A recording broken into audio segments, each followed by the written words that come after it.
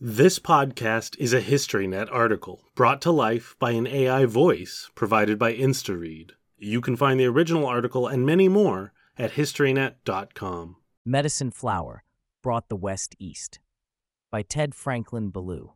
By the early 1880s, encounters with eastbound American Indian delegations arrayed in furs, buckskins, and eagle feather war bonnets had become rather commonplace.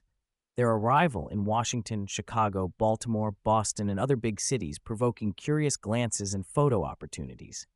Easterners might spot Sac and Foxes on museum visits, Osages sharing lobster with congressmen, or Sioux entering the White House grounds to speak with the Great White Sachem. One cool night in March 1882 at Harvard's Hemingway Gymnasium, gathered New Englanders watched with rapt attention as Zunis filed out from beneath the balcony to center stage.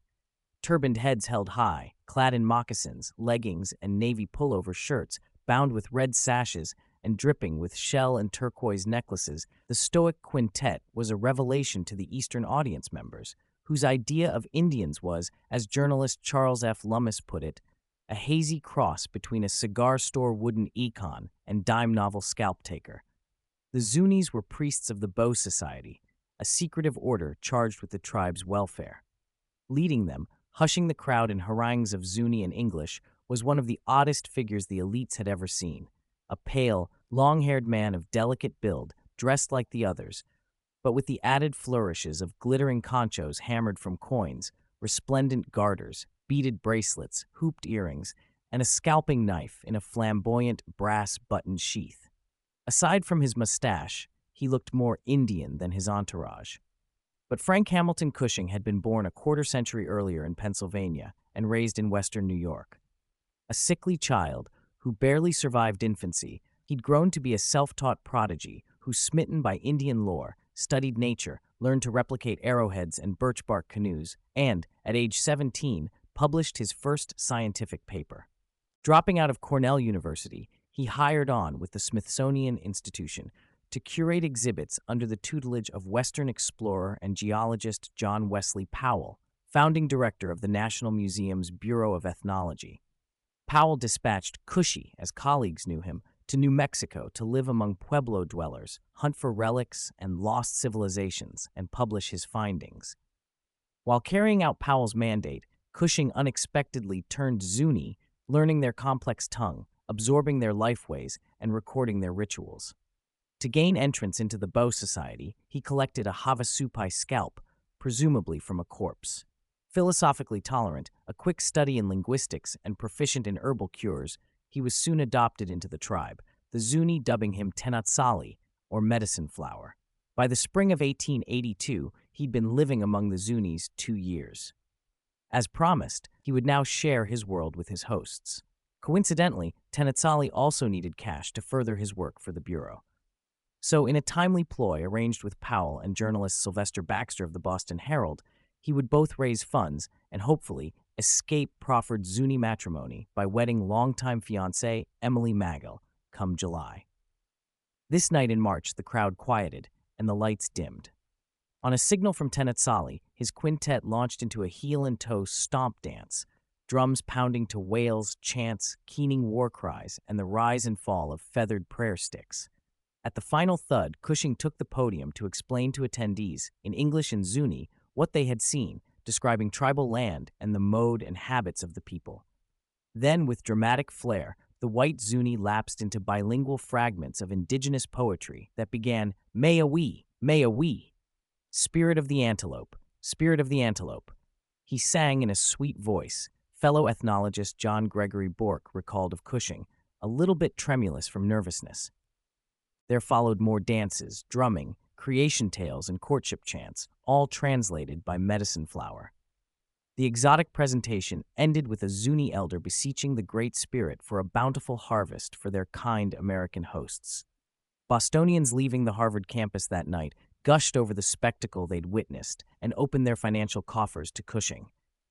It was, Lummis wrote, the cleverest thing that has ever been devised and carried out by a scientific student anywhere. Cushing showed he could out-Zuni the Zunis, wrote Baxter in Harper's New Monthly magazine. As spring lapsed into summer, The entourage in court at Massachusetts Wellesley College and in churches, clubs, and theaters in Salem and Philadelphia, feasting on oysters and frozen pudding and cake, a far cry from such traditional dishes as fried maize tortillas stuffed with roasted locust. In one reported side venture, the Zunis waded into the Atlantic Ocean to draw sacred seawater from the Ocean of Sunrise. On his return to Washington with the Zunis, Cushing was the talk of the town. Artist Willard Metcalf took notes on all that occurred and sketched Medicine Flower in full regalia. Portraitist Thomas Eakins rendered him in oil among Zuni accoutrements. Cushing also sat for a portrait by Powell's staff photographer, John Carl Hillers. By day, the celebrated ethnologist labored at his desk, polishing his field notes into lyrical books on the Southwest, Zuni life, and esoteric religious rites, their eventual publication opening a rift between him and his adoptive Zunis. By night, he and the priests performed. Few knew he was plagued with tapeworm and diverticulitis, prompting hospital stays, stomach pumping, and fad diets that left him gaunt and debilitated. Meanwhile, his effective advocacy on behalf of the Zuni thwarted a brewing land grab scheme by Senator John A. Logan of Illinois, eventually resulting in Cushing's permanent recall to the Smithsonian, where he transcribed Cheyenne Sign Language before venturing south to research extinct Calusa settlements along Florida's southwest coast.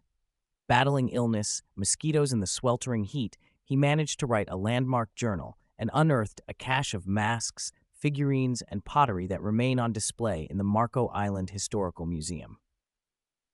Cushing's work and life came to abrupt end in the spring of 1900 amid a research trip to Maine. One evening while dining, he swallowed a fish bone that scored his throat. The resulting hemorrhaging claimed his life on April 10. He was only 42. Some Zunis deemed it retribution for his having broken tribal taboos by revealing their sacred rituals. Others wept. Contemporary Zunis reportedly remain wary of anthropologists. Artist Phil Hude's cartoon collection, A Zuni Artist, looks at Frank Hamilton. Cushing gently parodies the tribe's ambivalence regarding his subjects' intrusion into Zuni culture, seen either as an act of betrayal or as a sincere attempt to understand it.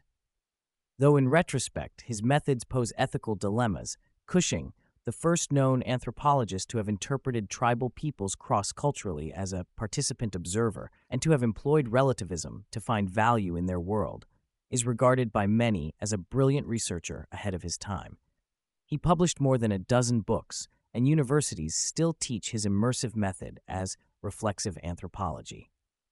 Thus, from academ's halls to the American West, there remains a unique historical niche for Frank Hamilton, Medicine Flower Cushing.